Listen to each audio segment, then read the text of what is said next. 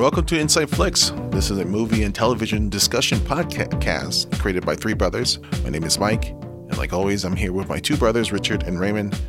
This week, we're getting together to talk about Disney's new animated fantasy movie, Raya and the Last Dragon. We're also going to continue our discussion about the Marvel series, WandaVision. We saw the finale, and we're going to give our final thoughts on the MCU series. But let's start with Paramount. Let's talk about Paramount. Paramount Plus? Paramount Plus, it just launched a couple days ago, and I have testing out the service, and I found out it's not that great. And Raymond, you've been testing out Paramount Plus. What's your thoughts on this new streaming service? I think it's massively disappointing and it's not ready yet. But I do want to talk a little bit about how excited the three of us were when they make their announcement for this app. Yeah. Because it really seemed like they promised a lot. I mean, they promised there's going to be like 2,000 movies at launch, and I don't even think there's 200 movies.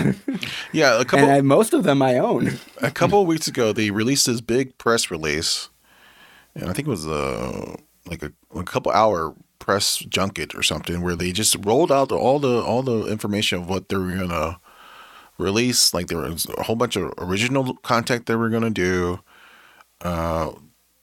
Yellowstone spinoffs, right, movies that they're gonna do. They also announced that they were going to release some of their new movies exclusively on Paramount Plus. It will have a theatrical release, but 45 days later, they're going to be premiering on Paramount Plus. But right now, it's only a SpongeBob new movie. That's the latest one. Yeah. Yeah, there's only SpongeBob, right? That's the only original content? And, they did release the new Real World Reunion special. They already released that? Yeah, that's available. I saw that. I actually liked it. You want to talk about it now? You want to review it? Well, when we go to the things we saw this week, but yeah, I'll talk about it. Because I watched the new SpongeBob movie. Okay, we'll talk about those things. But yeah, so far just on a visual level, what's it called? The user interface. Yeah, fine. User interface is I was missing the. It's like HBO Max, right? No, it's almost identical to It's a little bit like HBO Max, but I wanted a add this to my list button, you know? Oh, yeah. Oh, yeah. Good point. I just, and like, so when you're scrolling down to the movies, you go, oh, that's a good movie. Maybe I'll check that out later. And there's no button in it where I go, save this for later, you know? So it needs an update. And apparently they just announced that A Quiet Place 2 is going to come out. It's going to be released on May 28th. Originally, it was set in September. Are they still doing the 45-day thing? Like it'll show up on the streaming service after 45 days? Or? Yeah, I'm assuming I'm hoping that's the case.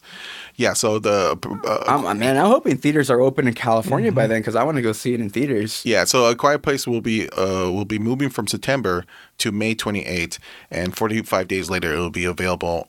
I'm assuming it's going to be available on Paramount Plus. Yeah, so hopefully, once again, a new update and we get more movies in the rotation, it will be better. But so far, big disappointment. It's a bust. Yeah, it's a big disappointment. I was really hoping for some original, or not original, but just some classic movies. And I saw, right? Yeah, and all I saw was like Mission Impossible movies. No, not all of them. Yeah, there's only like 3. The first 3. No, I thought all of them. No, just the first 3. Oh. And Goodfellas, or no, Godfather. Godfather. And not even all the Star Trek, which is odd. Why wouldn't it be all the Star Trek movies? Just a couple of them. Basically, it was just Viacom, whatever the CBS app was changed to Paramount, and that was it. Yeah, this is basically a beefed up version of the CBS All Access app. Which was already empty. Yeah, they just added a couple of things. They added Nickelodeon basically, and I think they added MTV. And that's it, really. BET and MTV and Nickelodeon were pretty empty. I was expecting to see a bit more there. There's not that many MTV shows. Yeah. The Comedy Central stuff was empty, man. Yeah. Man, the HBO Max deal, South Park, they desperately needed South Park on this app, man. HBO Max took it. Yeah, they sold all the rights to everything. Yeah, we're big fans of me and Rich are big fans of Yellowstone, and it's now available on the Paramount Plus app. No, because they sold it to Peacock. Yeah, so I mean, it's so weird that they launched this. Look, I've got to say, like, this is like since you mentioned Peacock, I have Peacock, and Peacock, you know, they actually have a decent amount of content, of TV content. But man, I don't know if it's still like this, but the last time I used Peacock, that thing kept glitching. It's probably the glitchiest app I've ever used for a streaming service. It's nuts. And it's crazy because the picture quality is actually really strong on Peacock, but it keeps glitching. I'm like, this streaming service is just painful. Yeah. I'm hoping they're going to have these, once they finally do get the first big movie that I care about, which is probably going to be like not till Mission Impossible 7 or... Quiet Place, right? A Quiet Place 2? Okay. But that's going to be... Come on, Rich, SpongeBob? No. But hopefully by then they'll have their 4K ready. But yeah, this is such a bummer. I mean, they don't have... Yeah, I feel lied to. Yeah, it's... They said 2,000 movies. 2,500, no, if I'm not mistaken. It was something. It was a big catalog. There better be a big update, like in a couple of days or something, man. Because I was expecting at least most of the Tom Cruise early Paramount films. Nothing. I mean, you'd expect. I owned them on 4K. You'd expect them to be on here, right? Everything that's on physical media, or at least those, right? But they're loaned off to some other programs, and it's pretty sad. I mean, it's a big disappointment. Yeah, it needs a major update.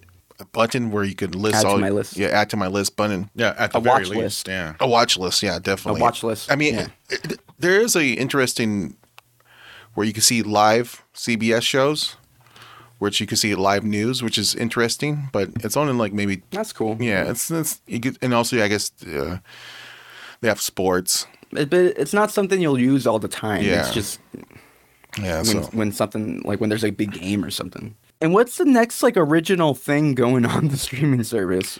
No, but they announced. Remember they announced like the Beavis and Butthead movie, and I guess all this stuff. When are they actually coming out though? Like in a year, 2 years? Yeah, I think it's probably all this stuff is probably for next year, and it's like you have to wait until next year. So right now, if you're thinking about getting Paramount Plus, you don't need it. It's not necessary. But I guess when Quiet Place 2 gets released, I think maybe they'll start promoting it again, and maybe they'll start releasing some of these new, classic films in their vault. I mean, unless you're a big fan of Star Trek, CBS Star Trek. I mean, that's it. I mean, unless you already have CBS All Access. I mean, I guess that's the only reason you should get it now. So, yeah, it was horrible. It's horrible. Yeah. I was much more impressed with HBO Max. Yeah, because they seem to have a better catalog and they keep recycling it. Yeah. Yeah. So anyway, and also they got the HBO series. So yeah, if you need to get Paramount Plus, I'll say just get the ad-supported version, which is much cheaper. But yeah, but I don't even think there's anything that people are going to want to watch on here yet. Like you said, it's just Star Trek right now. Star Trek and SpongeBob. And the Real World reunion show. Okay. I mean, okay, yeah. All right, so let's get to what we watched this week. All right. And I'll start with Real World. Yeah, I'll start with the Real World. So this is the first episode of, I think it's going to be maybe like 6 episodes, because they said they're basically what they're doing. They got all the original cast members of the first season, which was the Real World New York, which was released 30 years ago. Mm-hmm. And they got them back to reunite. They're living in the same loft that they originally placed them in. Mm-hmm. And they're we get to talk. It's basically a bunch of conversations about how they were one of the pioneers of reality TV, and it was, for someone who grew up on Real World. I didn't see the original airing of this season. I only got into Real World maybe season 3, which was San Francisco, which was the most famous one. It's the one with Pedro, who was famously openly gay. He had HIV, and he was he has become this icon. But anyway, so it was fun to watching that. It's like kind of like of me watching Coming to America. Very nostalgic watching these guys back, and they're as older people now. They have lives, they have children now, and they talk about their family and what they've been doing, what they've been doing since then. And that's the only kind of positive about Paramount Plus. I'm gonna get to see this show, But what the thing that kicks us in the ass is that we watched it and we were going through Paramount Plus. Yeah, right. And then all right, we're so disappointed with Paramount Plus, but at least we saw the Real World. Yeah. And then when we shut off Paramount Plus and we went back to YouTube, and the first thing we saw was that they released released their first episode on Paramount Plus on YouTube. Everything on Paramount Plus, everything new on Paramount Plus, they released on YouTube, every first episode. Yeah. So Real World was right there. So there's no need to really get Paramount Plus if you just want to see the first episode of the Real World reunion. But Raymond, you saw a SpongeBob new movie. Tell us about it. Yeah, I saw the new SpongeBob movie. What's it called again? Okay, the SpongeBob movie, Sponge on a Run. This movie was actually supposed to be released last year, but due to the pandemic, it got kind of shuffled around, and it actually got released overseas last year in a bunch of territories, and word was mixed on this movie. But let me take it back and talk about a bit of my history with the SpongeBob franchise. So SpongeBob first debuted when I was in elementary school, actually. Oh, you remember that? Yeah, I remember when it debuted. I was in elementary school, and I loved the show. I thought it was great. And then I remember by the time I was getting around the time I was in 6th grade, I was kind of growing out of it. Mm-hmm. And I don't remember if the first SpongeBob movie came out when I was in 1st grade or in 6th grade, or I was already in middle school, like 7th grade. But it came out around that time, and I didn't see it. I skipped it, and then years later, actually, when I was in high school, one of my friends brought it up one day. And he was talking about how good it was, and I was like, "Really? I don't believe you." And then one day, when a bunch of my friends were in my house, it was on HBO or Stars, one of the paid movie channels from the time, and he was over, and he said, "Put it on," and I did. And I was surprised that I really liked the first SpongeBob movie. It was really good. I was surprised by it. And then, I don't know how many years later, I'm guessing maybe 10, 15 years later, they made the second SpongeBob movie. And the trailers for that were horrible. I don't know if you guys remember the trailers for it. It was like a blend of live action and CG. Was that the one? It had Antonio Banderas and the SpongeBob characters enter the real world and they become superheroes. Yeah, it was weird. I remember the trailer. It was weird. Yeah. So the first one was Hasselhoff. Yeah, that one was good. And then the second one came out, and it looked horrible to me. I think it got okay reviews, and then one day I finally got around to watching it when it was on TV. And it wasn't as good as the first one, but it wasn't that bad. It wasn't as bad as the trailers made it seem. I didn't hate it. It was for me, it was like a C+. It was okay. Coming from an adult that saw the second SpongeBob movie. I thought it was okay. And so when the trailers for this one came out, I didn't think it looked that good either. But I was like, you know what? I didn't think the first two looked any good either. And I ended up liking them. So who knows? So when it showed up on Paramount Plus and I subscribed, I was like, I guess this is the only original content on here. So let's watch this. And for the first 2/3 of the movie I actually thought was pretty good. There was one bit that didn't work for me with Snoop Dogg. For some reason, Snoop Dogg shows up in the movie, and it's like this big musical sequence, and then like it just feels like a music video inserted in the movie, and it kind of rubbed me the wrong way. I felt super lazy, and like they just needed to stretch the movie out, stretch out the runtime. I didn't like that. The sequence didn't work. But yeah, besides that, I enjoyed the first 2/3 of the movie.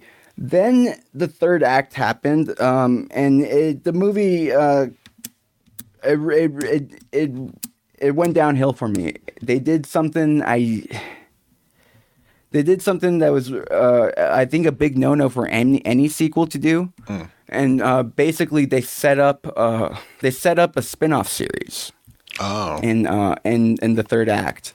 And the third act of the movie, the SpongeBob character, he's basically like it's like a courtroom sequence, and he's like it's like a life sentence type thing, and all his friends from the show up, and they start talking about they have to defend him, and they talk about like why he's a good person and why he doesn't deserve this punishment and all that, and then they start to talk about the first time that they met SpongeBob, and I know I'm going to sound like such a loser right now, but I'm just being honest.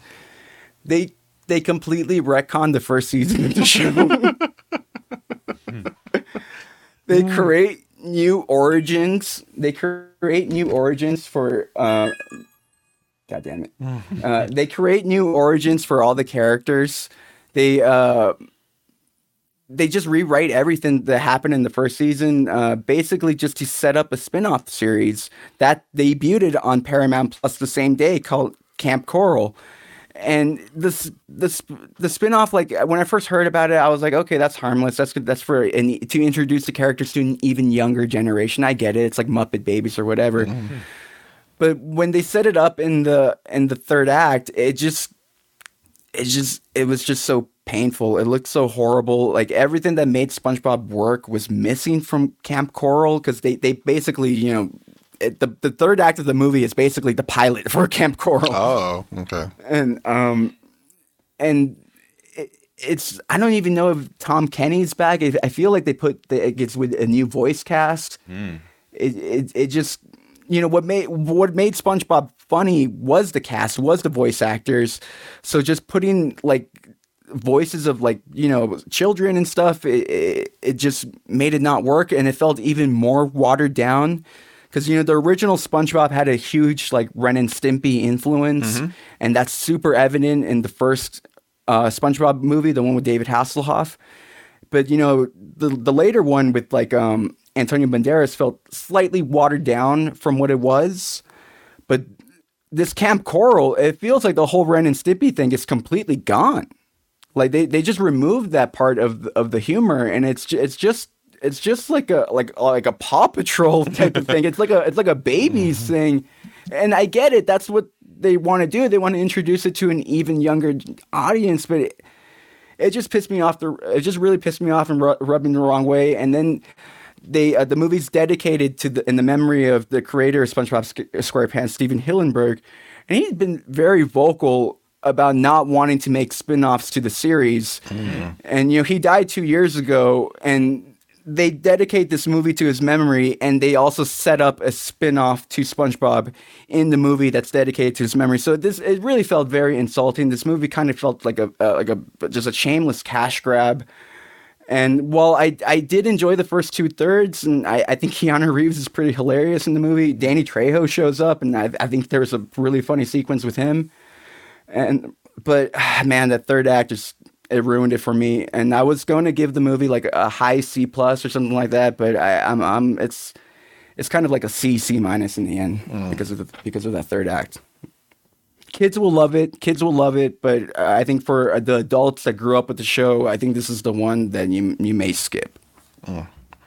Well, I would give a B to Real World Reunion because I think it would be perfect for the Generation X viewers out there who want to relive their childhood a little bit. And it seems like Raymond hated the new SpongeBob movie. But I did like the first 2/3 for the most part, so there is that. both are available now on Paramount Plus. Rich, what else we saw this week? The Netflix film. Netflix film? Moxie. Oh, Moxie. Yeah, this is a new coming-of-age high school comedy directed by Amy Poehler. I guess this we all saw this movie. This centers on a shy 16-year-old girl who badly wants to call out the sexism at her school. So she starts publishing and passing out a feminist zine, which is a zine is a magazine. It's short for magazine. It's like a Xerox copy version of a underground magazine. And in this movie, so it's like Bantha Tracks. Yeah, or it's like, well, remember, because we used to collect comic books in the 90s. They used to do ash cans. Oh, okay. Yeah, something like that. Yeah, you know, remember? Yeah, I remember seeing it. Yeah. Yeah, and like in Tower Records, they would put it in the magazine, back in the magazine. There were a bunch of Xerox copies. Yeah. And there was just underground. There were mostly just alternative music review magazines. But in this case, it's a feminist magazine or a feminist zine. Mm-hmm. And like I said, it centers on this introverted teenager who teams up with a new kid, a new student, and they decide to rebel against the toxic chauvinism at their school, and create this underground zine called Moxie. And it unexpectedly sparks a feminine movement. So punk rock. Yeah. So, Rich, what's your thoughts on Moxie? This is certainly you're the target demographic for this movie. Yeah.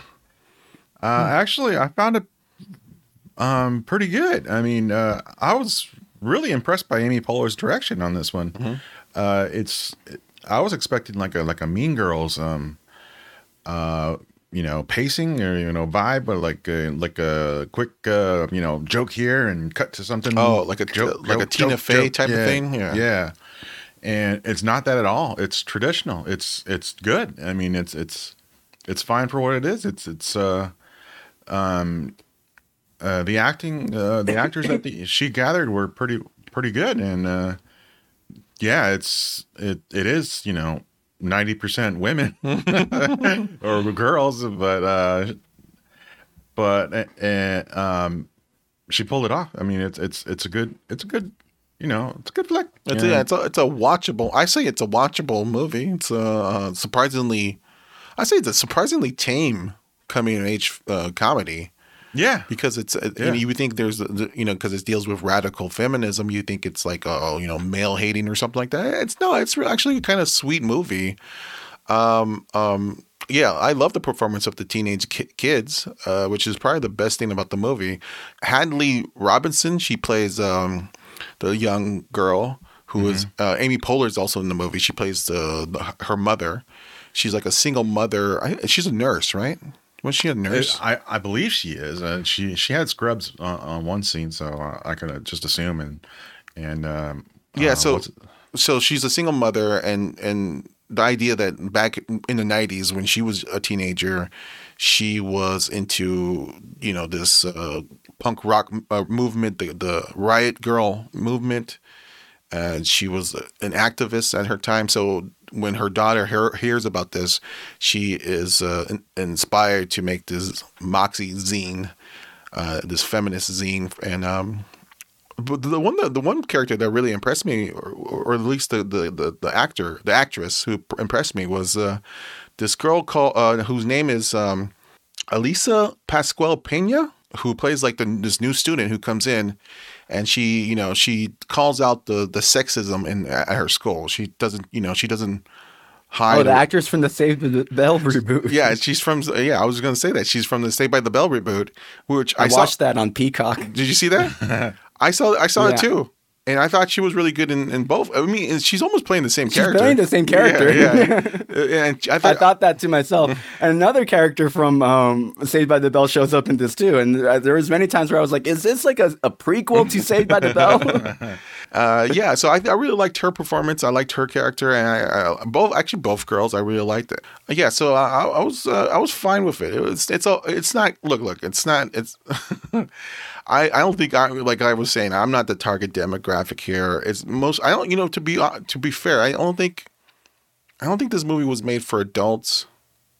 I don't think this movie was even made for teenagers. I think this movie was made for parents, specifically Generation X parents who want to show their 12-year-old daughters or sons or whatever. To show them, show them this movie and use it as an entry point to discuss these topics like sexual harassment, sexual abuse. Use this movie as a way to talk about how you could stand up for yourself or why you should stand up for yourself. So and I think that's worthy for some admiration. So I'm not against it. So it's a perfectly fine movie. I mean, it's fine. I enjoyed it. Raymond, what's your thoughts on Moxie? Okay, yeah. So I didn't see a trailer for this movie, and when I found out about it, I was just kind of looking on the app on my phone, going through the Netflix apps, going through the what's coming soon section, just seeing what's coming out. And I'm like, oh, Amy Poehler wrote and directed the movie. That's interesting. And I just added it to my remind me. Which is something, reminder popped up. Which is something that Paramount Plus should have. Yeah, that's something that all the streaming services should have. Yeah. Okay, but okay. So I got the reminder, and we talked about possibly reviewing this movie. So I put it on, and I've got to say, 10 minutes into the movie, I wasn't really sure if I was going to like it. I mean, I should also add, I had just finished watching Coming to America, and I was kind of in a bad mood. So I started watching this movie, and I actually paused it, and I texted Rich. I'm like, hey, Rich, you watched this movie, right? I'm like, should I finish it? Like, is it good? Do you think we're actually going to review this? And he's like, just give it a chance. I'm like, all right. So I put it on. And then not long after, I think about 20 minutes into it, I got pretty invested. I was worried early on that this was going to be like Booksmart. Yes, I did too. I mean, we should mention that we don't like Booksmart. We have a lot of issues with Booksmart. Yeah. And we have a review posted for it. Yeah, we didn't like that movie. But go ahead and finish what you were saying. Yeah, so I was really worried early on that this was going to be another Booksmart. But, about 20 minutes into it, I was like, this is not it. This is tackling all the subject matter in a way that's, I don't know, that works for me. I mean, I was enjoying it. The movie was really good. The movie didn't feel preachy, I guess is what I'm trying to say. Yeah. I mean, and all the characters, I guess Booksmart also did this, but all the characters felt real. All the high school kids felt like real high school kids. I thought that's the only thing Booksmart did correctly. Well, I'll say the main stars of Booksmart, Kathleen Dever, is that her name? And is it Beanie Feldstein? Beanie, yeah. Yeah, those two. I think those two were the ones that felt like real characters, where everyone else, to me at least, felt like cartoon characters, or at least very typical sitcom. I don't even remember the movie. Okay. I thought Beanie was over the top the whole movie. No, I don't think it's. I honestly don't even remember. All right. I just remember I did not like it. Yeah. Okay. Okay, but I like this movie. Really, the only issues I had with it, I had issues with some of the dialogue at times. I thought there was a few characters in the film that just spoke a bit more intellectual than they actually are. And I thought the Patrick Schwarzenegger character was just a little too evil. Like to me, he didn't come off like a bully. No. He kind of almost felt he felt like a Nazi to me. No, like he felt like a guy that's gonna go out and do real harm to people. Like he felt like a bad person. Right. That makes any sense. He didn't feel like a bully to me. And that's even before you get to the third act, and they really make him out to be a villain. But early on, every scene when he's like being a bully, I'm like, no, this guy wants to kill her. Yeah. This guy wants to end her life. This guy's a real asshole scumbag that deserves to be in prison. Like, I didn't buy him as a bully. I bought him as a criminal. I agree. He played an asshole pretty well, but a bigger asshole to me, who played it perfectly, was Marcia Gay Harden as the principal. I mean, she was fantastic in this role. As someone who just doesn't really care about, so tired of these kids. She's the principal. Yeah, she just doesn't want to hear it, and she just wants everyone to get by without being detained. But I bought the character for me. Exactly. That was the difference. She just wanted to stay out of everything. Just keep the ball rolling. Just go. I think we had teachers like that. We had principals like that when we were growing up. And we should mention Ike Barinholtz as a teacher, English teacher. I loved him in it. Yeah, he was funny for a couple. He was in a couple scenes, and I was really impressed by it. The only thing I would say is just for a movie that was, claims to be inspired by this punk rock music in the 90s, this Riot Grrrl movement. They just played the same songs over and over. It's pretty tame. It's pretty much like a watered down version of that. Because that's true. But I mean, that's what they were going for. I think that's what the target audience is. That's why I say this is much more for like 12-year-olds or something like that. Because I don't know, 12, man. I mean, maybe 14. Well, so it's 14 to 18. It's high school. I think junior high, maybe junior high, but yeah, like you said, kids are watching some pretty kiddie stuff these days. Okay, maybe you're right. But yeah, like High School Musical. Kids were watching High School Musical when I was in high school. But I think this is around the same kind of genre, right? They're not. Nothing really is. They're doing anything here like hardcore. I mean, I know, but it's not like a Disney movie either. Yeah, that's true. I like that they're talking about real issues here. I was really glad that this was not another teen movie where it's like, hey, I'm the nerd, and it's my senior year, so I want to be popular. So that's book smart. Well, that's what I thought in the beginning. That's what I thought early on. Well, that's a lot. Actually, that's a lot of movies, and actually, that's the plot of my favorite movie, The Duff, which came out a couple years ago. My favorite teen movie of recent years, The Duff. Is that really your favorite teen movie of recent years? Well, one of them. I really like that movie. I watched it like 3 times already. Jesus, I haven't watched it once. I'll watch it again, man. But yeah, it's a modern day Breakfast Club for you. Yeah, I thought it was the first. I think it was the only one of the recent movies that really got the John Hughes vibe. Yeah, but that's what I like about this movie. This is not John Hughes. They really kind of step away from that, and there's really, like I said, they're really talking about issues. I just wish I just know with the same subject matter, there could be an edgier movie. This could have been an edgier. No, yeah, definitely a more punk rock movie. Yeah, but this is not it. But this is perfectly watchable. This is fine. Yeah, I enjoyed it. I do really quick want to say the other issue, one of the other issues I had with the movie is, and I'm curious how you guys felt with it. I thought the third act was a little underwhelming, or maybe not the third act, but the ending. The ending was a little underwhelming. Just the way how I won't spoil it, but just how the way they have all the characters in front of the school, just talking and speaking, conventional stuff there. Getting to the end. And I thought it was a very, very lazy way to end the film. Like when I had done everything very right. And like Richard was saying, I think Amy Poehler did an excellent job directing this movie. I think her directorial debut, right? No, she did a movie called Wine Country, which was trashed by critics. But she this is her second feature film. But she has directed some television episodes. Yeah, she's a good director, man. I think she did a really, really good job with this movie, and I'd like to see her do something else sometime. Oh, Wine Country. Oh, damn, that was from Netflix also. Yeah. Wow. Yeah. I think she did a good job here. The pacing of this movie was really, really good, which I think is the hardest thing for a comedy. To get the pacing right. The timing. But I think there is room for her to improve, though. I think she could get there. I think her next movie will be much, much better.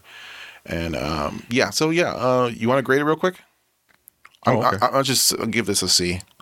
I'll give it a C+. Yeah, I'll give it a B-. And I really like the performances from Nico Hiraga, who plays the Vivian's boyfriend. Mm-hmm. And her best friend. Yeah, he grew on me. Yeah, her best friend did pretty well also. Lauren Tsai, her best friend that gets ignored, I guess. Oh yeah. I really like her first best friend. Yeah. Yeah. I also give this movie a B-. Oh, well, okay. You guys liked a little bit more than It's just because I do think it's better than the C+. That's it. Okay. Yeah. Okay. Yeah. Let's get into the final episode of WandaVision. We saw that. This is it's episode 9. No, yeah, episode 9. Finale. It's the finale. Series finale. Or is it? Who knows? I know. Let's talk about So it. Doctor Strange 2. Let's talk about it. Raymond, real quick. Did you like this episode? Did you like how they end this WandaVision? I did, but I was underwhelmed. And what I liked about it was everything, I guess, emotionally. I thought it was an emotionally satisfying episode, if that makes sense. It does. What was very disappointing to me, and I don't want this is no spoilers, so I don't consider this a spoiler. I'm just going to say one word. Or I guess 2 words.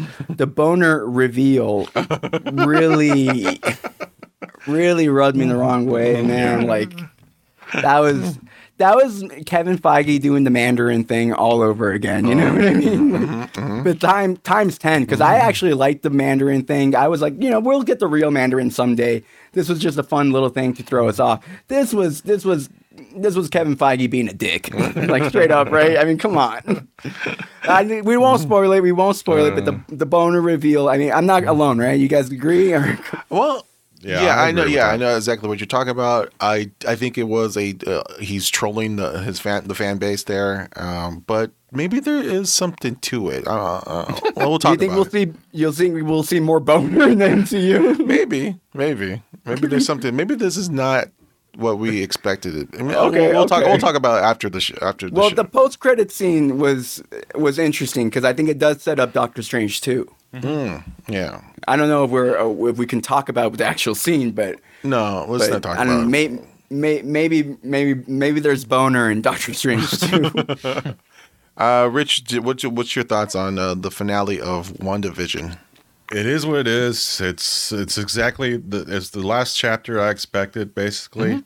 I wasn't impressed by throughout the whole series. I thought the best episode was probably the first 10 minutes of the episode 4, the after the blip, Monica Rambeau episode. And every storyline that I thought was going to be that I thought that had potential to like be a good storyline was just washed away throughout the rest of the series. I mean, all in all, it's I'm not thoroughly disappointed because I kind of felt it all the way, but I just expected better. I expected that boom ending, that marvelous ending, and I think the only thing they got right was probably the Wanda and Vision send off, I guess you could say. Now that was probably it. That's about it for the finale, for the series finale. Okay. Yeah, I agree with you guys. I was surprised that this season ended with an emotional goodbye. I'll say that. Yeah. And the whole show is really just Wanda's emotional journey. The series is really just about. It's really a story about Scarlet Witch.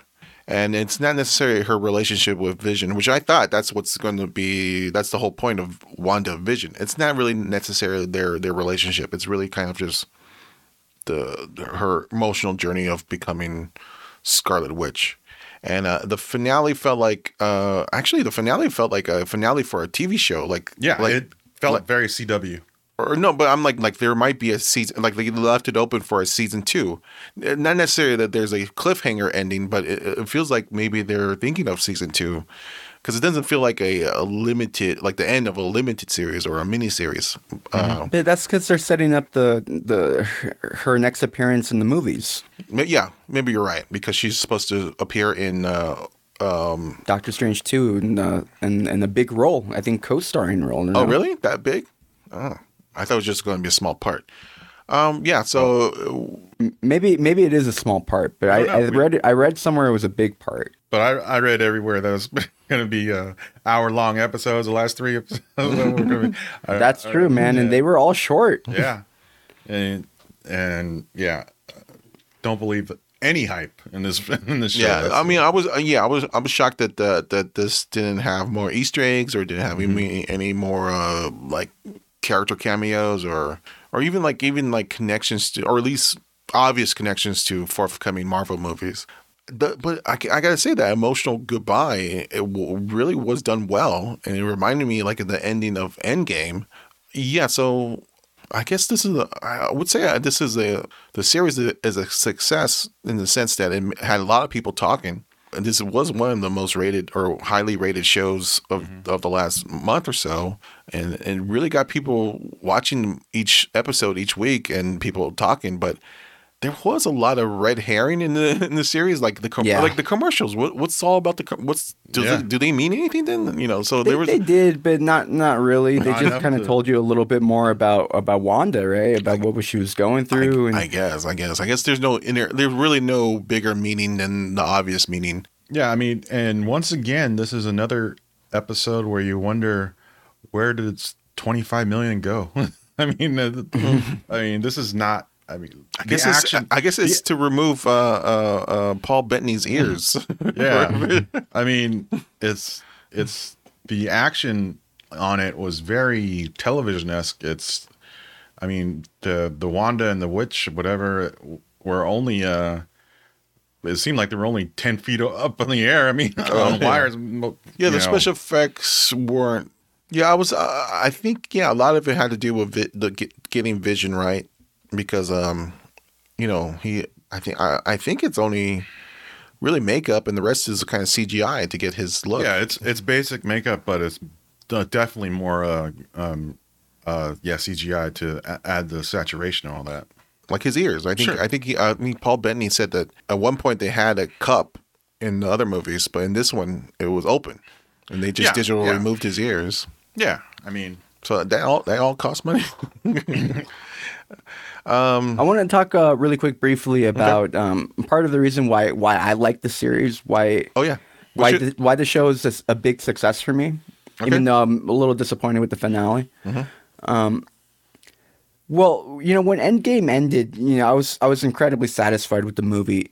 I loved everything that how they handled Captain America's exit, Iron Man's exit, and it was just so emotionally satisfying. But that really, and I'm not alone on this, but that really felt like the end of the MCU. It felt like, well, who are we going to even follow now? Yeah. And then eventually, Chadwick Boseman died, and it's like, we really don't have anyone left. Like, who are we supposed to follow? And what WandaVision did for me is it really fleshed out the Wanda character, because there was so much that could have been done with the character, and now they kind of just went back and did all the little bit of fleshing out that was never done in the previous films. And I love the character now, and I didn't before. I didn't really care that much about the MCU version of a Scarlet Witch or Vision. I didn't hate them. I liked them, and I liked their storylines, but they didn't, they weren't fleshed out. They were just little bits and pieces here and there, and I criticized the MCU for that before. They just give us little breadcrumbs here and there, and they didn't really ever give us a real thing. In fact, one of my criticisms of Avengers Infinity War was that I really wanted a lot more of Thanos. After seeing WandaVision, I think I would love a series for Thanos of Titan and all that. That would be cool. I love fleshing out like that, and I'm so grateful that the MCU is now going back and fleshing out these characters that never really got much of the spotlight. And now this got me really excited for Falcon and Winter Soldier, because those characters also really didn't get much to do in the MCU. Yeah, and I'm ready to see I'm ready to have the spotlight on them as well, because if they could make me fall in love with Falcon and Bucky the way this show made me fall in love with Wanda and Vision, then I think in a matter of no time, we're going to have a bunch of characters in the MCU that we're in love with again, and excited to see them all cross over. Yeah, I'm sure that's what they're hoping for, because this is exactly what all these series are doing. I mean, they're making their third stringers become first string, and that's cool. That's cool with me. We should say, I think next episode is going to be a behind the scenes WandaVision, right? Oh, yeah. And then after that is going to be the first episode of The Falcon and the Winter Soldier in a new six episode miniseries. Only 6 episodes? I believe so. Yeah, it was just small. But they're going to be hour long, though, huh? They're going to be long episodes, yeah, hopefully. Hopefully the credits aren't 20 minutes. And hopefully it's not crashing, man. That Disney Plus, sometimes I'd be up till like 1 in the morning, like, play, damn it. Why aren't you playing? Too many people. The finale was so difficult to get to work, man. Oh, really? It worked better than the last one for us. Yeah, it crashed, though. It crashed a couple times. I had to go to the other TV. All right, that was our take on WandaVision. Are we gonna grade it? The episode or the series? Let's grade the entire series. I'll start with saying that I think I'll give this a B. I think it's a solid series. Like Raymond said, I did appreciate the character a lot more. I really loved Elizabeth Olsen.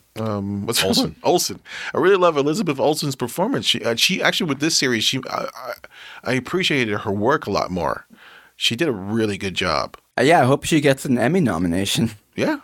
So I give this a B. Rich, what's your grade? I won't go as high as B. I'll probably just go C+. It's still, I mean, the first 2-3 episodes are, like I said, I'm probably never going to bother to watch again. I can't give it. It's Captain Marvelish to me. Oh wow! I wouldn't say that. I wouldn't say that is that bad. But what was it? You say a C? Yeah, C+. Yeah. Okay, Raymond, what's your grade? I'm a B+ with this one. My grade, I think, would have been higher if the whole boner thing had, led to something a bit more satisfying. Yeah, there was a lot of flaws on it. Yeah, it's way too many. I mean, yeah. Yeah, but you know what? I think because look, what we wanted from that boner reveal, we know it's coming.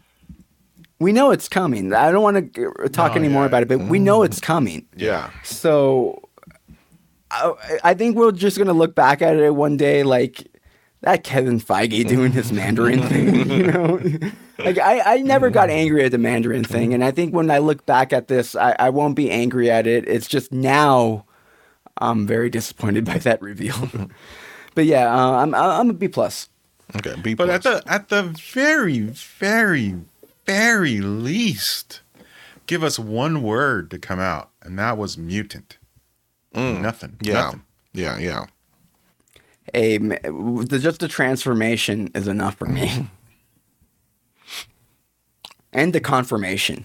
Just like, you are a mutant, and that's it. Actually, I agree, because I think that was the one I was hoping for. Out of all the rumors that were circulating around this finale, or just this series, that's the one I was hoping for. Like, they were going to really kind of hopefully introduce the mutant aspect of the MCU. Well, that was also part of the boner. That's true, yes, yeah. But anyway, let's get to our final review. The final thing we saw this week, it's Disney's new animated fantasy movie, Raya, The Last Dragon, and this features the voices of Kelly Marie Tran. She's from the Star Wars movie, or at least The Last Jedi. The Last Jedi. And Awkwafina, who's, in a lot of movies, Crazy Rich Asians, Ocean's 8. And she did a really great job in The Farewell, a dramatic turn for her. And I guess this is inspired by Southeast Asian folklore. This is really a fantasy movie. It's set in a fantasy kingdom where humans and dragons have coexisted for centuries. That's until 500 years ago. There's an ancient epic battle against good and evil where the dragons, the last known dragons, had to sacrifice themselves to save humanity. And the story picks up with Raya. She's like this lone warrior. She is voiced by Kelly Marie Tran. And she is tracking down the last living dragon, voiced by Awkwafina. This dragon is a legendary mythic creature that supposedly possesses the power to restore peace to the world. Yeah, so that's about it. I mean, there's actually a lot of things going into this movie. There's a lot of world building in this movie. But it's available now for, if you're a Disney Plus subscriber, you need to pay $30 to get the to see this movie. Premium access. And the reason we saw this is because we saw it was getting a lot of good reviews. Mm-hmm. I really didn't have any interest in watching it, but Raymond convinced me. Let's watch it. Let's review it. So let's start with Raymond. What's your thoughts on Raya, The Last Dragon? Okay, so the trailers came out for this movie, and I didn't think it looked very good at all. And then I guess the movie came out. I convinced you to watch the movie, but even when I convinced you to watch the movie, I didn't know the movie was getting good reviews. I'm actually just seeing right now that it has 95% Rotten Tomatoes. This is news to me. I didn't know. I actually thought the movie was getting mixed reviews. But that said, watching the movie, I liked it. Mm-hmm. I thought it was pretty good. It's kind of like a typical Disney movie about, you have your kind of female lead. What comes to mind for me is like movies like Tangled or Brave, but it's like those films combined with like a Miyazaki film. Mm-hmm. And those are two things that you kind of think like should not blend together, a Miyazaki film and like Tangled, but they kind of make it work. And early on in the film, honestly, I wasn't really that into it. I didn't think I would like the movie, but after the first, I think 10 minutes, there's like a little time jump. Get a little title screen that says 6 years later. Yeah. And not long after that, I mean, I just got really invested in the characters. And I really liked Kelly Marie Tran in this movie. I think she did an excellent job. Awkwafina, I think, also was very good in the movie. I think everyone was very good in the movie. And I liked it. I even like some of the more cartoony side characters. Like there's a karate baby with some like sidekick monkeys. I thought they were fun. They worked for me. Just everything about this movie I thought was very enjoyable. But I do have to say, I am a big movie nerd, and I go on, all the movie websites and, do a bunch of reading on stuff. And I have read, a long time ago that this movie had a lot of production trouble and that there was, I guess, a bunch of rewrites and I think a change of directors, if I'm not mistaken. Yeah, I think so, yeah. And I just kept hearing that there was a complete change in direction for the film. And watching the movie, while I really, really liked it a lot, it did kind of made me think what the original version of this movie was going to be. Because the Miyazaki influence, like, you start to wonder, like, was this originally going to be basically a CG Miyazaki film? Like, was the comedy and all this stuff what was added later on? Because even though the comedy, while it did work for me, I am very curious, what maybe a more serious kind of movie like this from Disney would have felt like. So I do like the movie. I liked it quite a bit, but I do also wonder what could have been. No, it could have been worse, though. Too. Yes. That's true. That's true. Could have been like Mulan, the live action movie. Oh my God, that Mulan movie. I should mention that Big Hero 6 co-director Don Hall was a director. Blind Spotting director Carlos Lopez Estrada, he also co-directed this movie. I guess maybe he was the one who was brought in. And there's co-directors Paul Briggs and John Ripa, which I think they're animators. And I'm not sure who was the original person who was supposed to, or at least supposed to co-direct. But yeah, I heard there were problems, or at least actually this happens a lot. I mean, I remember Ratatouille. Brad Bird was not originally the director. He came in the last minute. Oh, really? Yeah. Mm-hmm. So this actually happens in a lot of Disney animated movies, or just animated movies in general. Personally, I thought this was an extremely entertaining, epic adventure movie. And it's a movie about coming together to defeat your common enemy. It's about why humanity should cast aside their like long held resentment and like stop the hostility towards each other in order to work together for this common good, which sounds like mumbo jumbo. It sounds like empty platitudes, but I think the filmmakers did a pretty decent job of not coming across too preachy and not being too naive. I mean, the idea of unity has always been like a common goal in these fantasy stories. Like I think of Lord of the Rings or something, right? These ideas makes the movie very timeless. And yeah, I agree that it does feel like a Disney version of like a wushu film. I think that in a lot of ways this is what the live action Mulan film tried to do, but failed. They try to blend that like Marvel superhero with the wushu action films, and I think they succeeded in a lot of ways. Yeah, after watching it, I was like, this is the same guys that did Mulan. This is the same studio that did Mulan. This is the same guys who did Star Wars, sequels, those last Star Wars sequels. I mean, there's a fight scene in this movie. They build up this fight scene, this moment in the movie where there's a sword battle scene between Raya and her rival. And in it, I was like, all right, you gave her a chance. Let's go. Let's whip this, come on, get this son of a bitch. Let's go. Let's see it. And I never once felt that way when I watched those stupid Star Wars movies. I mean, the sword battles between Rey and Kylo Ren was never earned, like there was in this movie, like in that final, sword battle scene. And I was really wrapped up by the whole thing. And I agree, this has had a very, very strong voice cast. And I think Awkwafina was the kind of the real winner.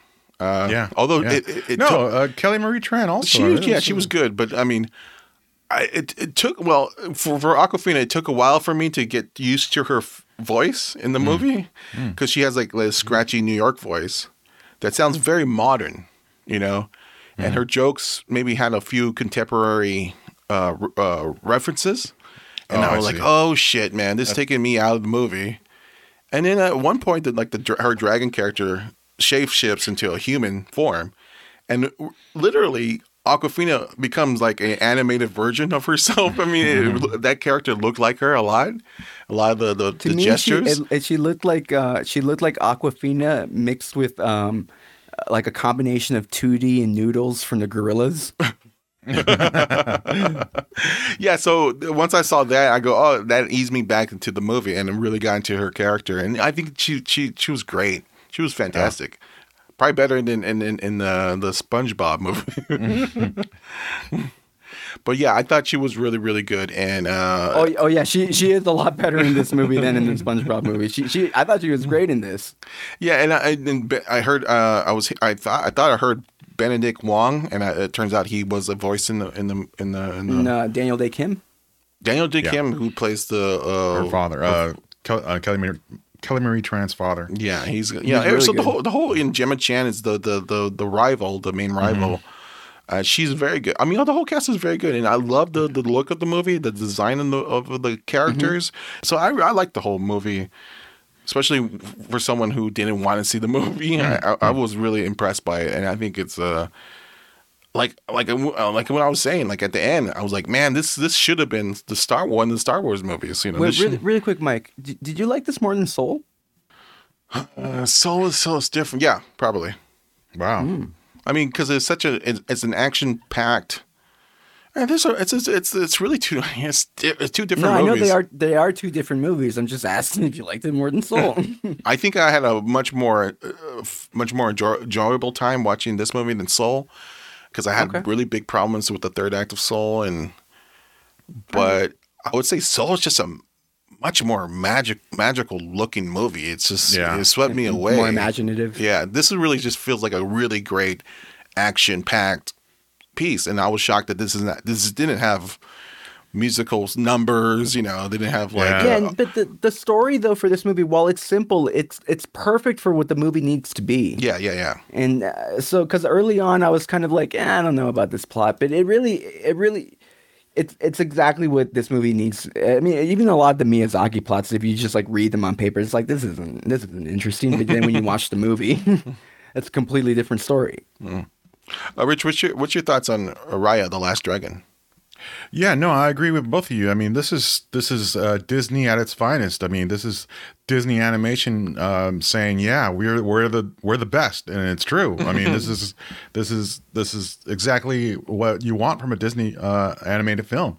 And kudos to everyone involved. I mean, Kelly Marie Tran did a fantastic job, and Awkwafina might have even did better. I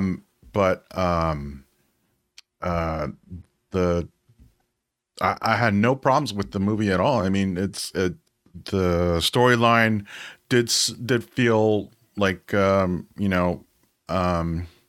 typical. Mm-hmm. I mean, it's basically a smoke monster, mm-hmm. and it's basically it's they're basically the only thing that could stop the smoke monster is the stones from an Infinity Gauntlet. I mean, it's very Disney, very kind of Marvel stuff.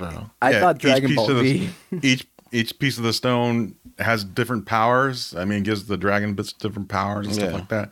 So, but I had no problem. I'm in. I was in from the beginning, and I like the look of it. And I really didn't expect to like it so much, knowing that it was a girly movie. Yeah, because like I'm not a big fan of Frozen. I tried watching Frozen and then went to like the musical numbers. I'm like, all right, I'm out. Yeah. I'm so surprised that they didn't put not one musical number. Or there's no. And what's so also really cool is there's no really romance between anybody here. That's true too. Yeah, and like after the end of the movie, it only dawned on me that the main protagonists, or at least the main characters, are all women. I just didn't even realize it. I was just wrapped up by the whole kind of the epic journey that they had to go through, and it's really kind of like a timeless, good versus evil. We need to unite. We need to, come together. And didn't feel like lame. And I love the action sequences. All the fight sequence looked kind of like they really studied real fights, or those type of. It went quick. I mean, it seemed like, but it was fine. I mean, But I was very impressed. Very impressed by the movie. It is a really good movie. Does it deserve $30 though, Rich? Surprisingly, yeah. I mean, if you have children, this is great. I mean, to watch over and over again, this is very rewatchable. I would say, I don't know, $30 is a lot, but we watch it as a family. I mean, if you have a large family, you got kids, you got relatives coming over, this is no brainer. You could pay the $30. That's less than going to the movie theaters. But if you're just by yourself, like you're a big fan of animation, but you're living by yourself right now, I say you could wait until June. Right? But it's like I said, it's a fun movie. It's an entertaining movie, and I'll grade it by saying that I give this a B+, which is about 4 stars out of 5. I really enjoyed it. Go ahead, Rich. What's your grade? What'd you give it? A B+. B+. 4 stars out of 5. Yeah. Okay. I'll give it an A-. I liked it more. I think I liked it more than Soul. I mean, it's surprisingly, really? I think. Well, just because the rewatchability on it, I think. So, and you give it an A-? You said? I think I am. Yeah. All right. Raymond, what's your grade? Okay. I give it a B+. I do think this is excellent. I think this is one of Disney's better films. Not counting their, I guess, MCU stuff, just counting, their more family Disney movies. This is definitely one of their best movies, and whether it's worth $30 or not, for me, I don't think any movie is worth $30 for a rental, even if you can watch it multiple times. But I will say this: I would pay $35 for the 4K Blu-ray, but that's like a physical copy. Yeah, I would. I agree. That's what sucks. When you pay $30, you want at least a physical copy of a movie, and not like That's kind of true. Yeah. Like I said, it's coming out in June. You could wait. You could wait until June. I'm just saying it's. If you have children, it's a no-brainer. All right, so that was our review of Raya, The Last Dragon, the new Disney movie, out now on Disney Plus Premier Access, available for $30. This is the end of this episode of Inside Flicks. Rich, if people want to listen to past episodes of Inside Flicks, where do they go? Yeah, You can find all our links at insideflix.com. And if you have any problems, just go ahead and ask Google or ask Amazon. What was it? Amazon? Alexa? Amazon's Alexa, yeah. All right. Thank you for listening to Inside Flicks. We'll be back with a new episode really soon. All right. Bye-bye.